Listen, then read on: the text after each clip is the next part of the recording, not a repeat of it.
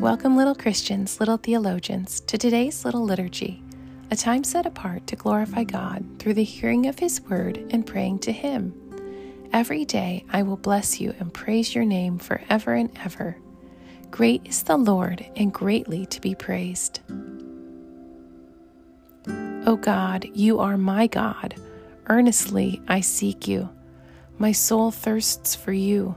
My flesh faints for you, as in a dry and weary land where there is no water. So I have looked upon you in the sanctuary, beholding your power and glory. Because your steadfast love is better than life, my lips will praise you. So I will bless you as long as I live. In your name I will lift up my hands. Let's pray a prayer written by a man named Anselm of Canterbury. O God, you are life, wisdom, truth, bounty, and blessedness, the eternal, the only true good, our God and our Lord. You are our hope and our heart's joy. We acknowledge with thanksgiving that you have made us in your image, and that we may direct our thoughts to you. Lord, make us know you aright, that we may love, enjoy, and possess you more and more, through Jesus Christ our Lord. Amen.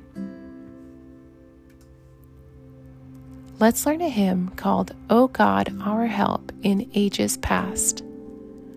Under the shadow of thy throne, thy saints have dwelt secure. Sufficient is thine arm alone, and our defense is sure.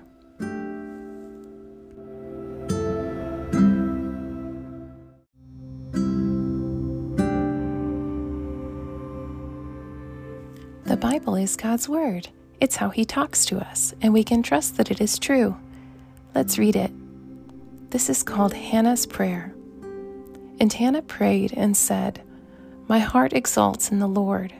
My horn is exalted in the Lord. My mouth derides my enemies because I rejoice in your salvation. There is none holy like the Lord, for there is none besides you. There is no rock like our God. Talk no more so very proudly. Let not arrogance come from your mouth. For the Lord is a God of knowledge, and by Him actions are weighed. The bows of the mighty are broken, but the feeble bind on strength. Those who were full have hired themselves out for bread, but those who were hungry have ceased to hunger. The barren has borne 7, but she who has many children is forlorn. The Lord kills, and the Lord brings to life. He brings down to Sheol and raises up. The Lord makes poor and makes rich. He brings low and He exalts. He raises up the poor from the dust. He lifts the needy from the ash heap to make them sit with princes and inherit a seat of honor. For the pillars of the earth are the Lord's, and on them He has set the world. He will guard the feet of His faithful ones, but the wicked shall be cut off in darkness. For not by might shall a man prevail. The adversaries of the Lord shall be broken to pieces. Against them He will thunder in heaven. The Lord will judge the ends of the earth. He will give strength to His king and exalt the horn of His anointed. What is it that you believe? We believe in one God, the Father Almighty, maker of heaven and earth, of all things visible and invisible, and in one Lord Jesus Christ, the only Son of God, begotten from the Father before all ages, God from God.